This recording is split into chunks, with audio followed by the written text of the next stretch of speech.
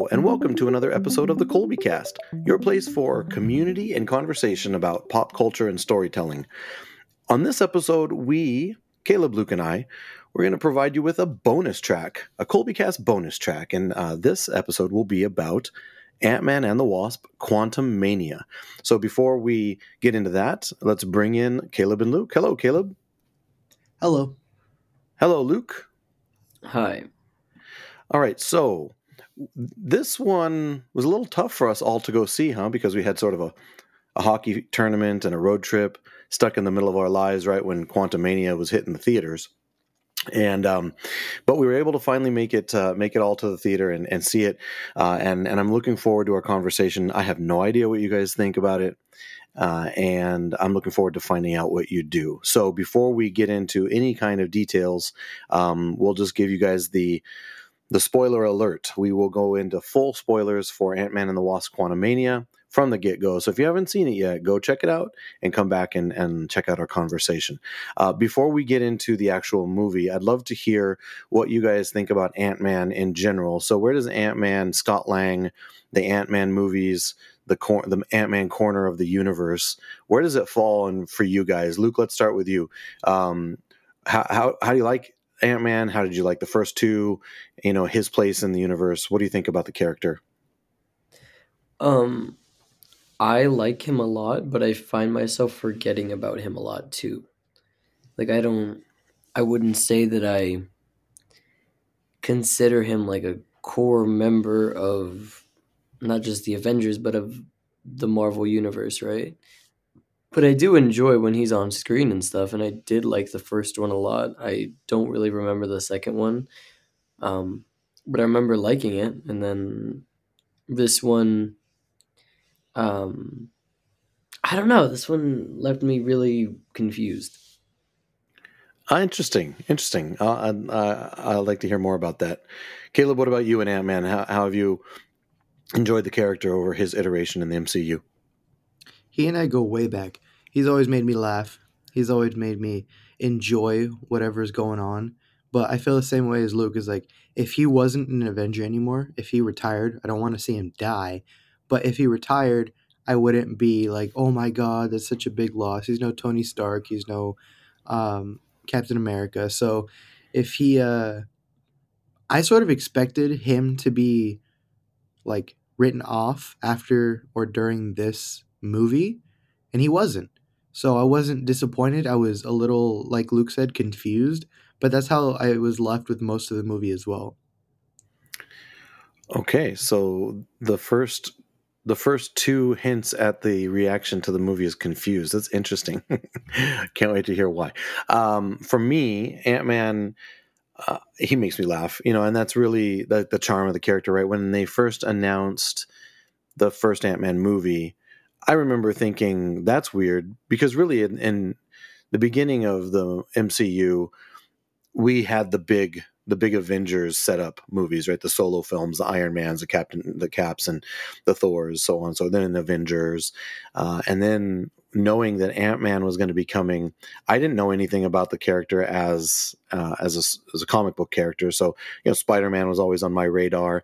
Ant-Man never had a Saturday morning cartoon. I didn't really read a ton of comics growing up, so I didn't know much about the character. But once we started getting the character on screen, first of all, Paul Rudd he can do no wrong, right? I mean, he's just fantastic. So they cast him perfectly, I think. And then the first Ant-Man movie was a lot of fun. Same with the second one. And going into this one, a lot of people would refer to those first two movies as palate cleansers because they sort of came at the end or as almost like a prologue to a bigger story. And I thought they were perfectly placed. This one was not billed as a palate cleanser. This one was billed as its own Ant-Man event. My favorite parts, though, I can tell you about the character. Again, he's not like one of my top 5 or maybe even top 10. I don't know. But my favorite parts of Paul Rudd / Scott Lang / Ant-Man is when he's working off other characters. So I think I enjoyed his character more in like Civil War and Infinity War. No, he wasn't Infinity War, sorry, but Endgame, even more so than his actual movies, because I just loved seeing him react to all the nonsense and foolishness that was going on around him. So That's my take on the character, and that's. But I've always enjoyed him. He's always made me laugh. So let's get into the actual movie, Quantumania. Luke, you were the first one to see it of the three of us. You've already said that you were left a little confused by it. So tell me why. What were your overall reactions to the movie, and why it left you confused? There were a lot of parts that I liked, but it felt a little rushed, and a lot of parts were just sort of convenient, I think. Um, and that's okay. Like, especially in a Marvel movie, certain things will be just convenient and things will happen and you sort of just have to accept it. But, like, you know, slamming the guard's head on a wall and it had just happening to open the door to let the weird person that was in that prison, like the face paint and stuff, like let her out. There are a lot of things that happened where I just thought, you know, it felt like it either needed a extra 30 minutes to tell the story correctly, or it needed to be like either a Disney Plus show or like a two-part movie or something. It just felt like there wasn't enough time to tell the story that they were trying to tell, to me. Interesting. So it was closer to 2 hours. So that sort of makes it one of the shorter phase 4, phase 5. Now that we're starting off phase 5, it puts it on the shorter end of things because Wakanda Forever was well into 2 hours, over 2.5 hours. A lot of the other movies that have come out seem to have been on the longer side. So you might be onto something there because it did go at breakneck speed, right? It was really fast. I mean, I think I looked at Caleb, and the only thing I said to him when we went to go see it was like 99% of this movie happened in the quantum realm. Right? They spent very, very little time in San Francisco on Earth, right, in their actual world. So maybe it could have benefited from more of a slower pace, of a more exposition, and setting things up to make things make a little bit more sense. I can see that point. Caleb? So I can feel myself being a hater. So let me get it out of my system and then I'll get into the other stuff. I don't think Marvel needs to make every conclusion of a movie, of a show, so epic and so this grand scale. It's Endgame over and over and over and over, right? So it's not necessarily bringing back dead people to fight the super bad guy, right? This time it was, now they're trying to save this quantum realm species of different kinds of people and stuff because King the Conqueror is being this oppressor and all this different stuff. And they're calling in, it took me back to Endgame where what's his name? Falcon comes in and is like, oh, Cap on your left, right? So there's these living buildings coming in and shooting everything down when everything seems to be going down the wrong path, and then they win. Doesn't need to, I don't, to me, doesn't need to be this epic thing to be a great story. And I think if they would have gone a different route, they would have had still an amazing outcome. And for some reason, I don't know if it's on your guys' radar, but I guess people are hating this movie. I don't know why. I don't hate it.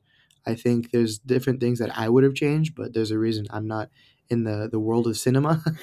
But one thing that confused me was they quote unquote win, right? They beat Kang. He ends up in his little sphere and they say he loses, but then there's a million different variants of Kang in this like Coliseum looking thing, and they say, "Oh, they're starting to become too powerful. They're starting to learn our ways. We need to beat them." Mm-hmm. And if they're banishing the version of Kang we were introduced to ultimately just do it anyway, I don't know. I don't know if I read that wrong or what, but it was quite confusing to me. There's that word again, and confusing, right? And I can say that I was confused by something about Kang specifically. So we'll talk about Kang, I think, because I would love to talk to you guys about Kang because that's where my most of my confusion comes from. But I wanted to touch on something that you said before, Caleb, which was, a lot of people seem to be hating on this movie. I've spent, most of the time when we talk about a Marvel movie or an actual movie, I'll sort of give this disclaimer about myself, which is I'm not a critic. I'm not a fan. I'm a fan. I don't look at movies from the critic's point of view. I respect and admire the ability of critics to be able to look at things on a technical and mechanical type of basis and form opinions and express opinions from that point of view. I don't have that training. My background is that I go to these to ride the roller coaster and have fun. With that being said, I also don't pay a ton of attention to, Rotten Tomato scores or those kinds of things. But every so often something will happen that sort of catches my eye. And it happened with this movie, and that there's a huge disparity in the scores between the Rotten Tomato score and the audience score. And that to me always sticks out and is very interesting to me because it shows that the movie may not be very good on a technical point of view, but it was enjoyable for the audience. I found the film to be very enjoyable. I found the film to be funny. I laughed a lot. Like Caleb, you heard me laughing a lot in the movie. One of the things I was worried about was the tone of the movie based on the trailers. The trailers made it seem like it was going to be so heavy, but I found that it really wasn't. It was a lot more fun than I thought it was going to be based on what the trailers were making it look like. And it actually makes me feel a little bit more encouraged going towards Guardians of the Galaxy Volume 3 because I'm sort of worried about the tone of that one too. It seems like such a heavy movie, and the Guardians are always so much fun that I want the movie to be fun. So, this shows me that maybe the trailers are giving us one thing, and the movie is actually going to be something else. So, because it certainly was in this case. With that being said, the tomato meter, the Rotten Tomato score, was 49%, and the audience score is 84%. That's a big difference, right? Yeah. I mean, does that paint a picture of what you guys are saying here as far as the problems you had with the actual movie versus your enjoyment of it? No, I sort of felt the same way you did, where it was like, oh, the trailer made it seem like it was going to be really, really heavy. And then the whole time you and I are just laughing at the screen the whole time, you know? And even in like tense moments, they would ease it with a joke here and there, like with Cassie Lang going giant and then being like, no, I just need like a lime or a wedge or something like that. Yeah. Throwing back to when Ant-Man went huge for the first time and asked anybody if they had orange Yep. slices, right? Yep. Those nice little funny callbacks throughout the whole movie, while he's literally called King the Conqueror, and they made him have this like really ominous feel about him, and then they beat him in one fight, not super easily, but to me easier than anybody ever got close to beating Thanos. And to my knowledge, he's supposed to be like a Thanos destroyer, right? He's supposed to make Thanos look like a little wimp. That's what the narrative is out there right now, that this is like a Thanos level villain, and that he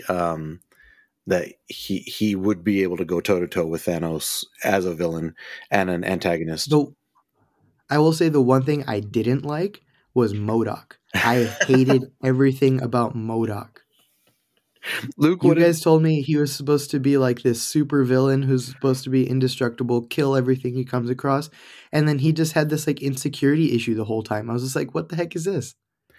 Luke? What did you think about MODOK? That was another thing that I thought was kind of convenient too, right? Like he's just like, oh yeah, I guess I'll stop being a dick. That's nice. Um, Exactly. and also, like he was completely destroying everyone and everything, and then he couldn't catch Cassie Lang for like 20 minutes. He's just running around chasing her. There was, yeah. I mean, don't get me wrong. I didn't dislike the movie, but I just thought that we would be getting a lot more than we did. And that's not a bad thing necessarily. You know, not every movie needs to be Endgame. Um, but I know that they were very adamant that they didn't want this movie to be a palate cleanser, and it wasn't a palate cleanser. But you know, Ant-Man doesn't have to be the guy, right? his movies don't have to completely change the universe and stuff. And I get why. I'm sure every director wants to leave their mark and move the needle, right? But I don't think that Ant-Man needs to do that. So it just felt a little weird and a little forced to have something so pressing be in the hands of, you know, people with no superpowers, right? And they had suits and ants. I like the ants. The ants were the best part of the movie Oh, to me. The answer really cool. that's a good segue into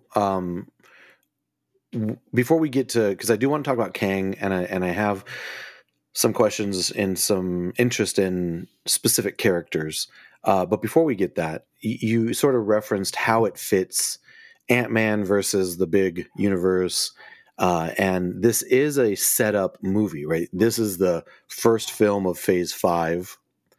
And it's setting up the whole thing going forward for at least the next 2 or 3 years of storytelling for Disney Plus shows and whatnot. That's the other thing for me. Like when Thanos was introduced to us back when nobody knew the name, he had this very cynical, evil look, and it was like, oh my god, Thanos is coming. Everybody's thinking Thanos is coming. Thanos is coming. Nobody in the world knows who Kang is at this point. Nobody knows to prepare. Nobody's anything like that. Ant-Man and his crew isn't showing back up on Earth saying we need to prepare for Kang right now. They're going and having nasty happy birthday Cassie ant cake at a restaurant, you know? Birthday. But one thing I really did like was that they started the movie with Scott walking down the street, sort of having like this, like, hoorah, like, ooh, me, I'm having a great time type of life. And then they ended it with that. And then he goes, wait, did we win? Yeah. Did like all these questions that he rose, that right there was my favorite part of the whole movie, because that's sort of what I was expecting the whole movie to be, was them fighting a losing battle the whole time, come back with what they can, and then prepare for the next stuff, because like you said, it's supposed to set up the rest of the phase, and he's supposed to be this uber conglomerate evil, you know. But Right. overall I still did enjoy the movie. Yeah, and I did too. So I was gonna say let's talk about things that worked for us, but let's put a cap on what didn't, because that's sort of where the direction is right now. And I'll jump on board with the end of the movie, not what you're talking about, but before that, where I really thought for a good few minutes that Scott Lang was gonna be stuck in the quantum realm with Kang without the ability to get out. And I found myself being really okay with that, because if I actually started to go through sort of this mental quick checklist during that fight scene, which I thought was really good. I think it was the best part of the end, was when Scott and Kang are going basically hand to hand combat, and once everybody had jumped through that portal. I sort of went through and I'm like, okay, think of the characters in Civil War, let's say, because Civil War was really what set the table for going forward after that point. And we're not going to go through every single character. There's so many of them, but where is Tony Stark? Gone. Where is Steve Rogers? Gone, or at least MIA. Status unknown, really. Thor is sort of running around the world now. The existence with his newfound love. Literally, her name is Love, right? Hawkeye is back on the ranch with his family, with Kate Bishop. We've got Hulk. Where's Hulk? He's hanging out with his kid, right, at family barbecues at the end of She-Hulk. And then we've got. Oh my god! Don't start with me. Don't start with me. And then we've got Natasha, R.I.P. Right. So Phase 4 has sort of set the table of putting all of these older heroes back on the back burner, introducing new characters. And I really thought that's where we were going with Scott Lang. I thought they would put him in the quantum realm, and that would have set up a fourth Ant-Man film or more stories going down the road, while conveniently taking him off the table for threats going on while the other Kangs are going crazy. And I was okay with that. So when the Wasp showed up, I thought it was really cool how she saved him.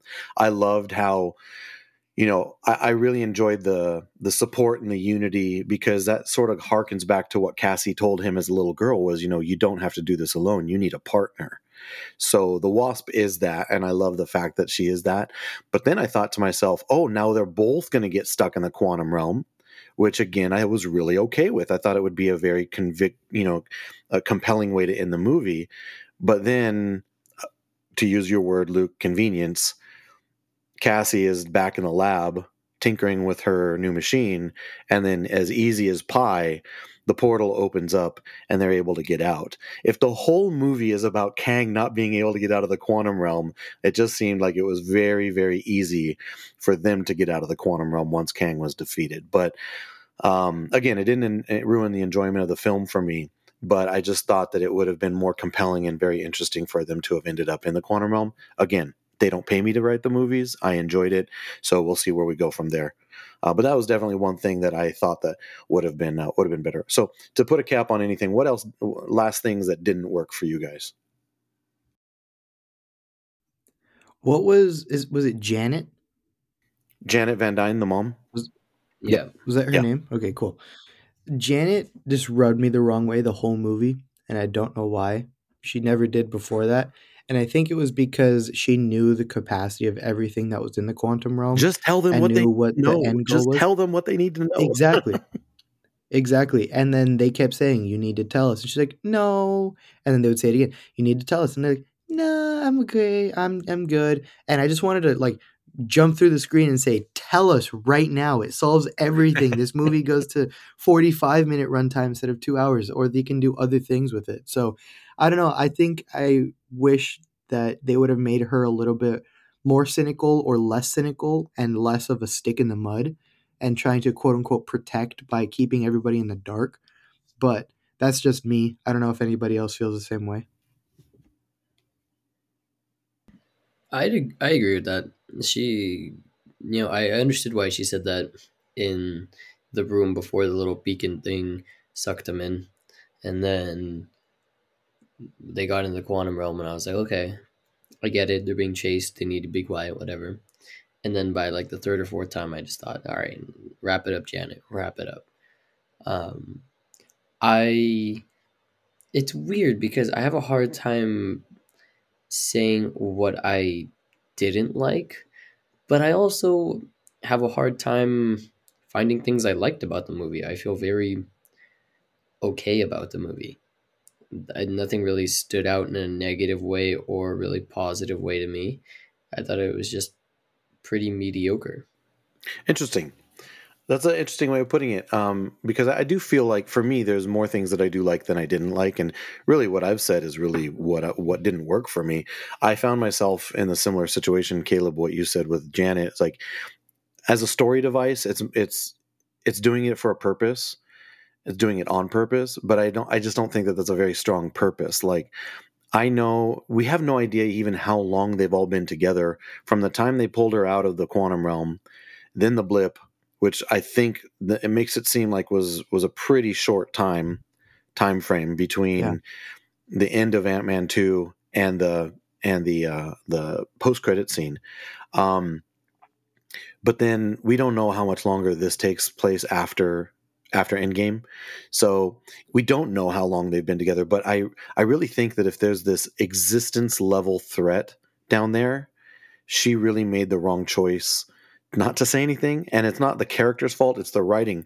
That's just another convenient part of it, right? Is they chose to make her not tell anybody about it, but her reason was because she just wanted to be back to being normal.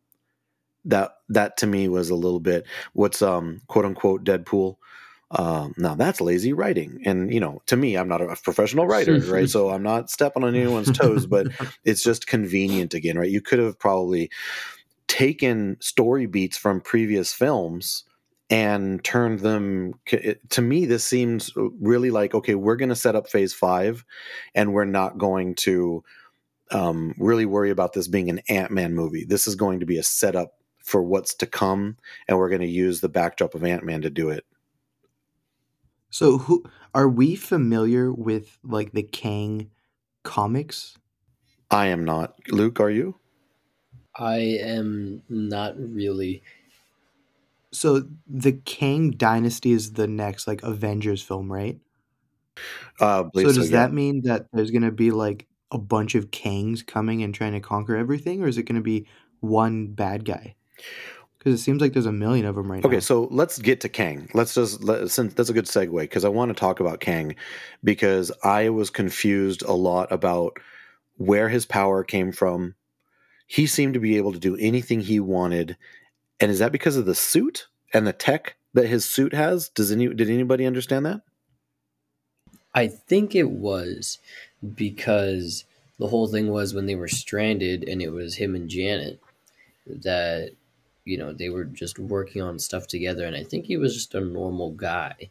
And Yeah, then once they uh once they fixed up the the ship and he got multiversal his suit orb. back, then he started terrorizing Okay, everything. so that makes sense. And as you're saying that, sort of part of the movie is coming back to me, where Janet did make a point of saying that she destroyed his ability to traverse the multiverse, but he got his tech back long enough to get his suit. And that she made a point of saying that, right? And then at one other point, I think they mentioned that he was able to travel time, so he had super advanced tech that he had at his fingertips, and it must have been the suit that was the key to build this big empire down in the quantum realm. So I still found myself confused as to what is that term that the kids use nowadays? OP. He seemed like he was really overpowered because he could Yeah. just flick his wrist and he's got Cassie Lang, levitating, in the air, and he could have just ripped her limb from limb with a snap of his fingers. It seemed like, and that's where I found my confusion. But now hearing what you guys have to say, it makes sense. One other thing that confused me is didn't he have like a really long monologue about how he was killing other Kangs because they were messing things up, and at the same time he was destroying timelines for his own benefit? Yeah, I think he did reference going to battle with other kings. Luke, did you catch that? I don't remember. It was too much going on. There was so much going on, and like we got a little bit of King and Loki, right? Yeah. But that was about 30 minutes.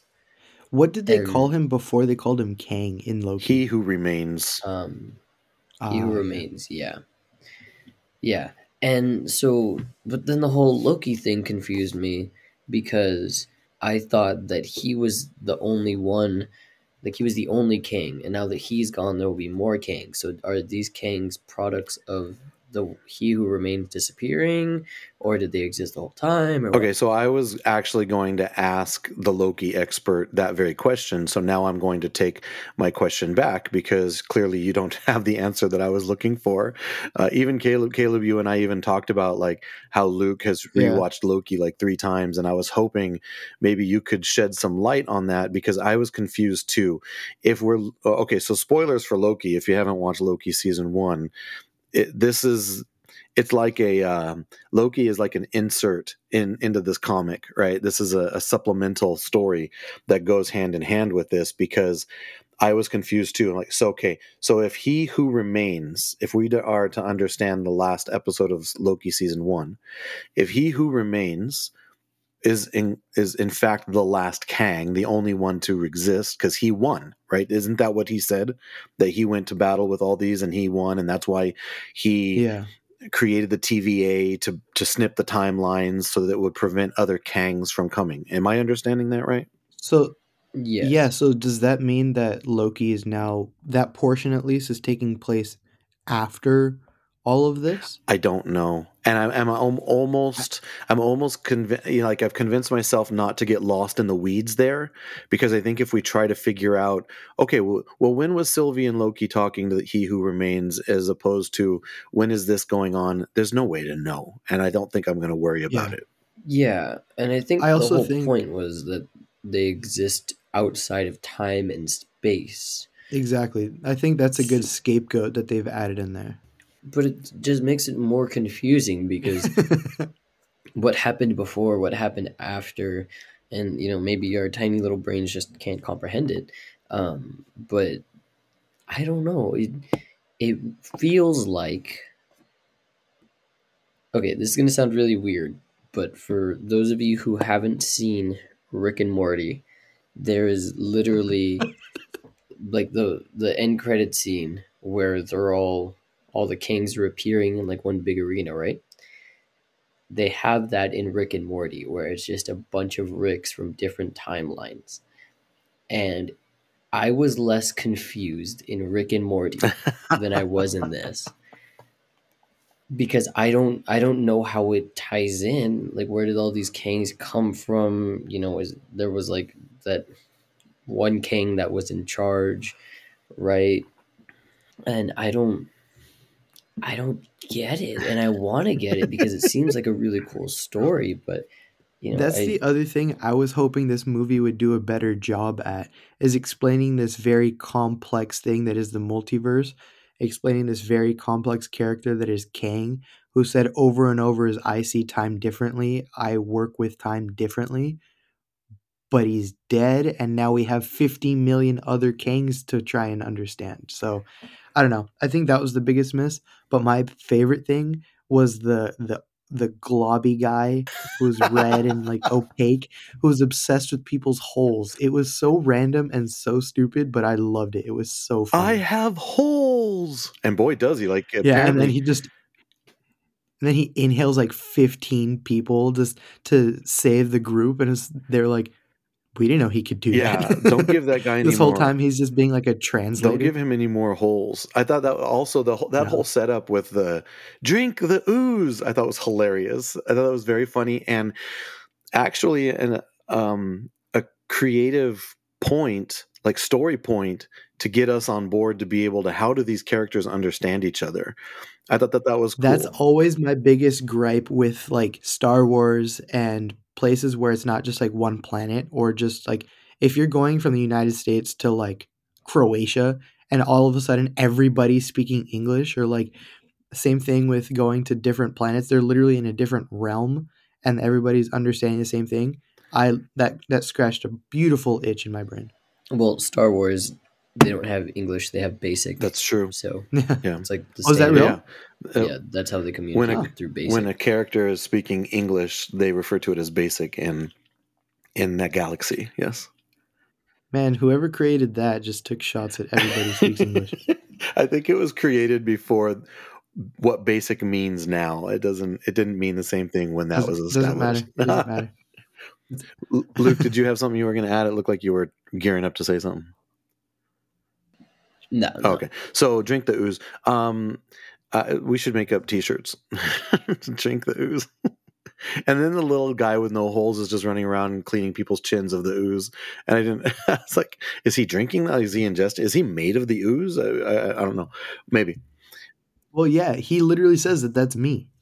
Oh, which? He is the No, that's ooze. sort of gross. Yeah. Sort of gross. So yeah, I actually another point of confusion for me was like, where did all these quantum people come from? But I don't care. It's okay. That I didn't really concern myself too much. But I enjoyed all of that stuff. I enjoyed the fact that they were basically oppressed by the conqueror. They had these living buildings. I dug the living buildings, run around. Talk about mobile home. That's fantastic. Like, get me one of those guys. I'm sorry.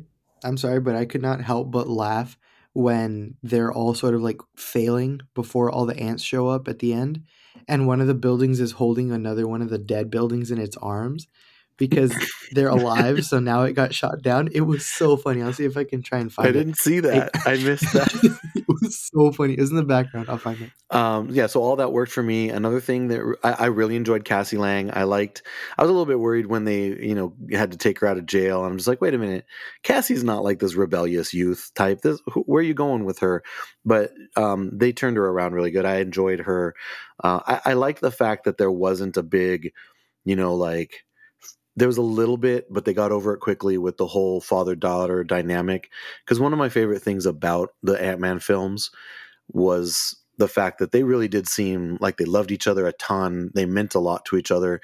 Their reunion in Endgame is one of the most emotional parts of a very emotional movie. So I liked that they gave her enough of the independence that she needs to be a character on her own aside from Scott Lang, but they didn't go too far into like this whole you weren't there for me thing, because I don't think the movie had enough room for it anyway.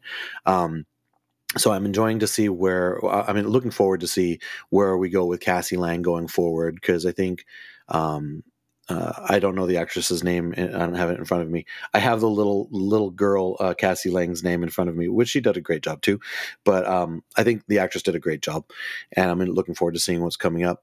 One of the other things, though, that was sort of an unexpected highlight for me was, number one, I like the idea of an ant family, right? So they have a setup with the Van Dynes and the Pims and the Langs, where now it's almost like a bat family, right? We have an ant family, and they all have a role to play. They all have something important to do, and the tech is cool. And I like that idea of an ant family.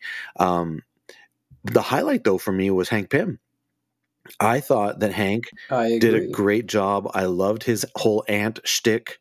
I thought that Michael Douglas killed it. I think this was his best performance as Hank Pym, which he's done great in the other movies. But I thought that he was very. Uh, it was smart the way that they used him, and he really was the one that ended up saving the day.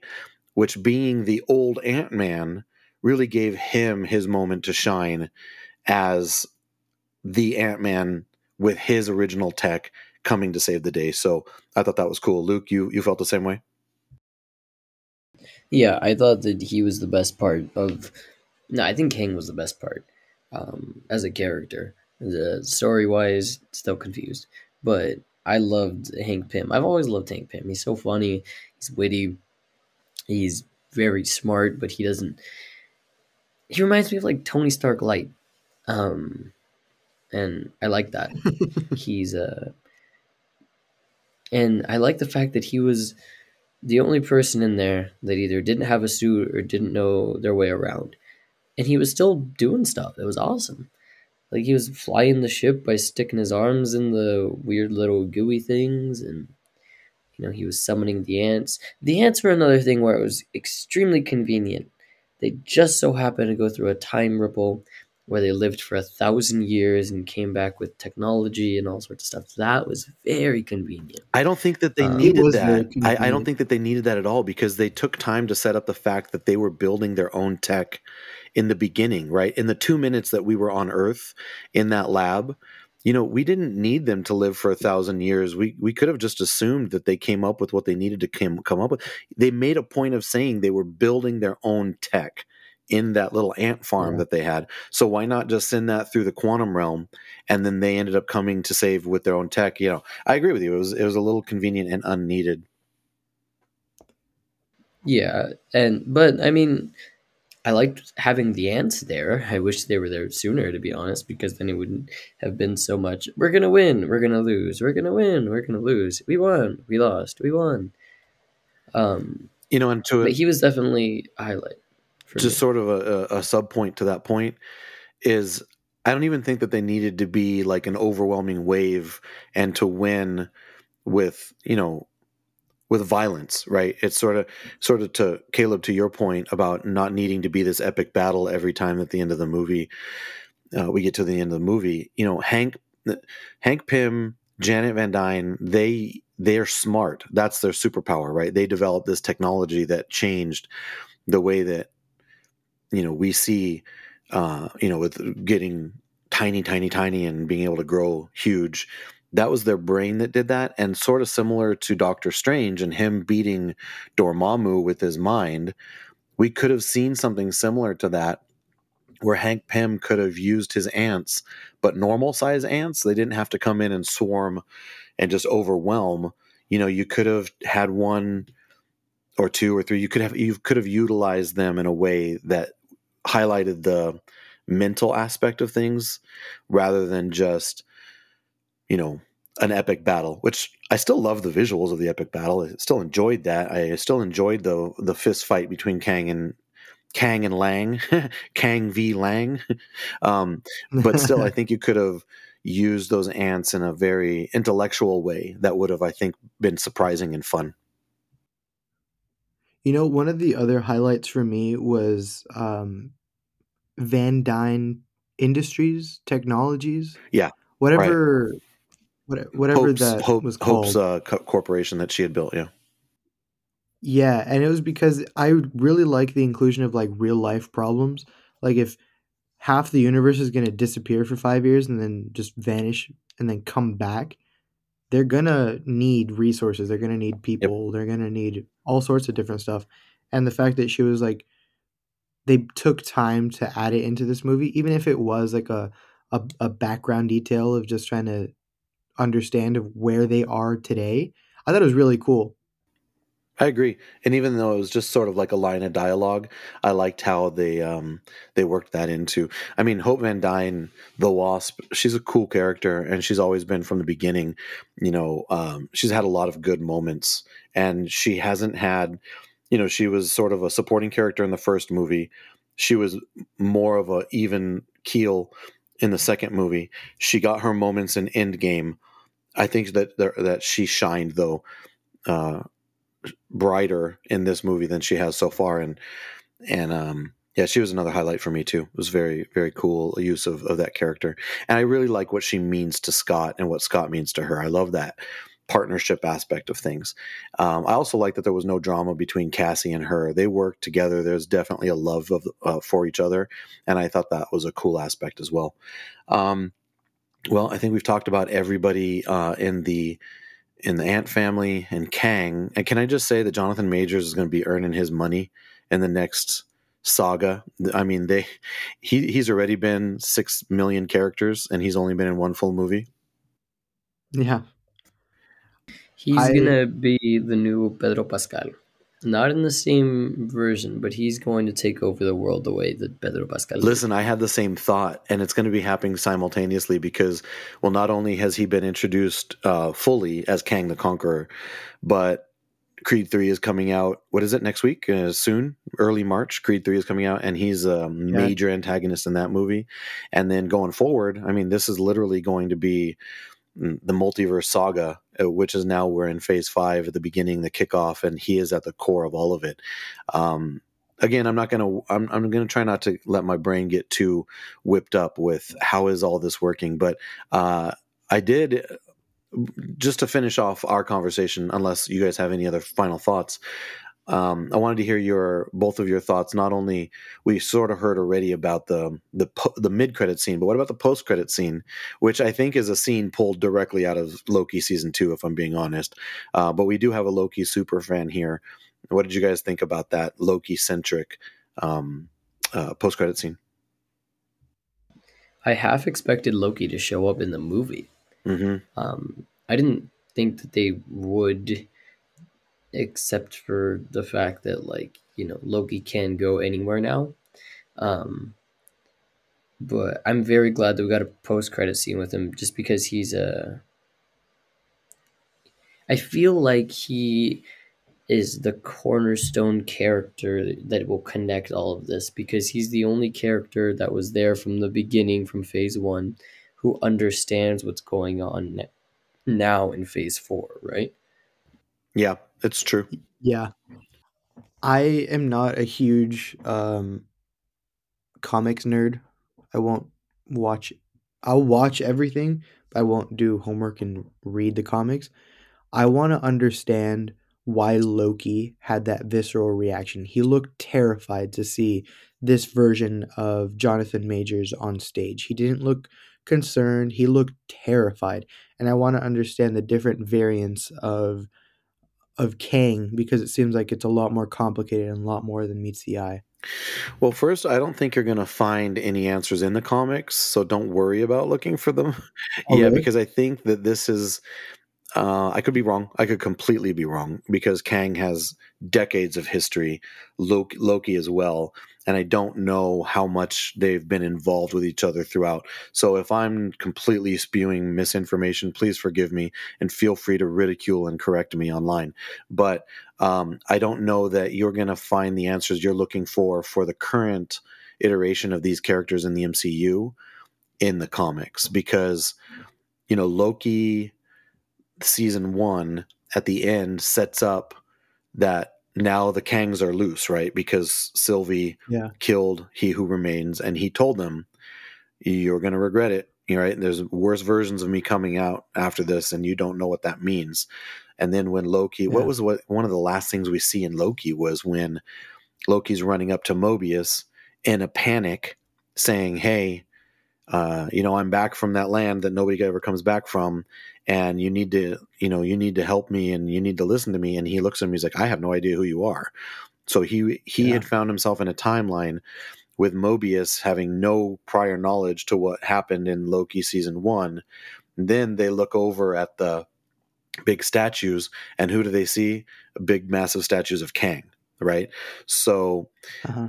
I'm gonna guess that Loki season 2 is gonna involve them jumping around timelines, probably looking for Kang, looking for whatever they're gonna call him, and maybe this is the first one that they actually find, is that Yeah. man that we saw in the post credit scene.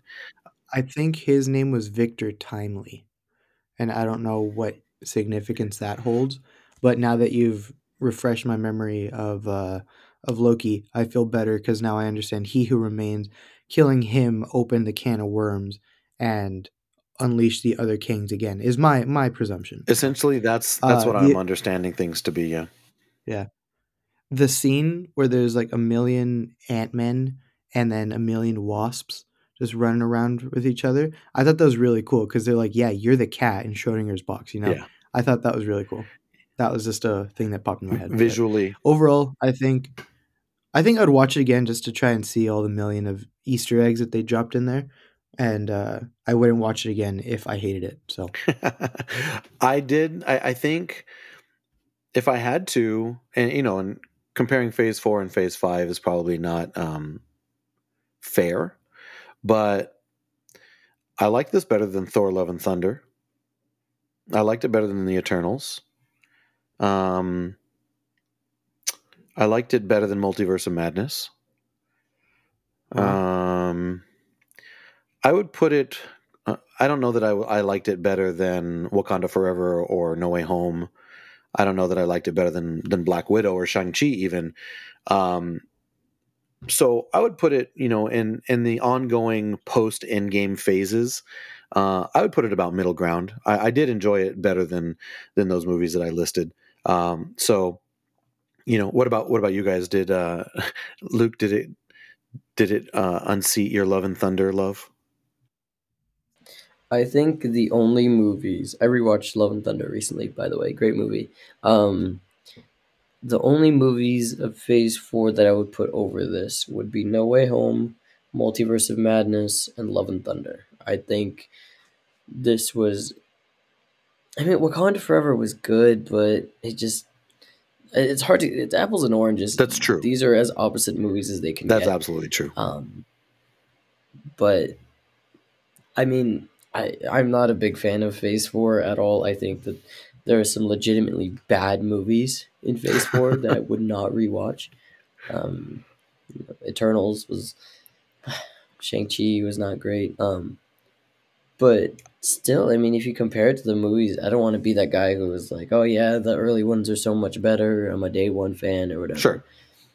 But almost every movie from Phase 1, 2, and 3, even the mediocre ones, I think, would be on par with Ant-Man, if not better. I still think that we're in a post Endgame mourning period where we're still finding the way, and I think the table is now set to the point where it needs to be set, and we're going to go forward now and towards something like we had been doing in like Phase 3.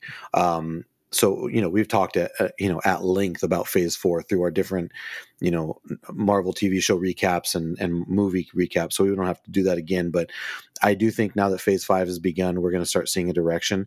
And there's one specific line that makes me feel that more than anything. Isn't Caleb? You referenced it when the Kangs were together, and they said they're getting too good at this. We need to take things into our own hands. That was almost literally what Thanos said in a post-credit scene, I think, after the Avengers, where he looked at the camera and said, Fine, I'll do it "Fine, I'll myself. do it myself." Yeah, and he's like, he grabs his gauntlet and he's off. Then things really started gearing towards Infinity Stones and Thanos. Blah blah blah blah blah. So I think that post credit scene is sort of the same kind of thing where we're going to shift into a different gear, but we'll see. We still have 2 more movies coming out this year, and more TV shows. Loki season 2, Secret Wars. Is it Secret Wars? No, Secret Invasion. Sorry. Still don't know when they're coming out, but I would assume we're going to get some information on that soon. So, any final thoughts for you guys? Kang said that he's killed Avengers before. He asked if he'd killed Ant-Man before, thinking it was Thor. So I'm excited to see what the rest of his inclusion is. But I won't get into comparing it to Phase 4 movies because I don't have the mind capacity to remember all the stuff you just said. So I will say it is my favorite movie of Phase 5 so far. You stole my line. I was going to say the same thing, but you beat me to it. Very nice. All right. Well, I think that's going to do it then, unless there's any last pressing need. We hope you guys have enjoyed our conversation about Ant-Man and the Wasp: Quantumania. I do know that there's a lot of divided opinions out there, so we would love to hear what you guys thought, right? If we've missed something or if we've missed the mark on something, feel free to send us a tweet or hit us up on Instagram, and we talk about, community and conversation about pop culture and storytelling. Let us know what you think. We'd love to have that conversation with you guys. So again, for Caleb, for Luke, we thank you very much for spending the time listening to us. We know you're all very busy, so we appreciate you guys spending some time listening to us go around in circles, talk about stuff that we like to watch. So thanks again for your support, and take good care of each other. Bye. You can find the Colbycast on Twitter and Instagram at the Colbycast. If you're wordy, like me, you can send an email to thecolbycast@gmail.com. Please subscribe to the show and leave a review on your favorite podcast app or wherever you listen to podcasts. This podcast is not endorsed by anyone or anything for that matter. It is intended for entertainment and informational purposes only. All original content of this podcast is the intellectual property of the Colbycast unless otherwise indicated. That'll do, Donkey. That'll do.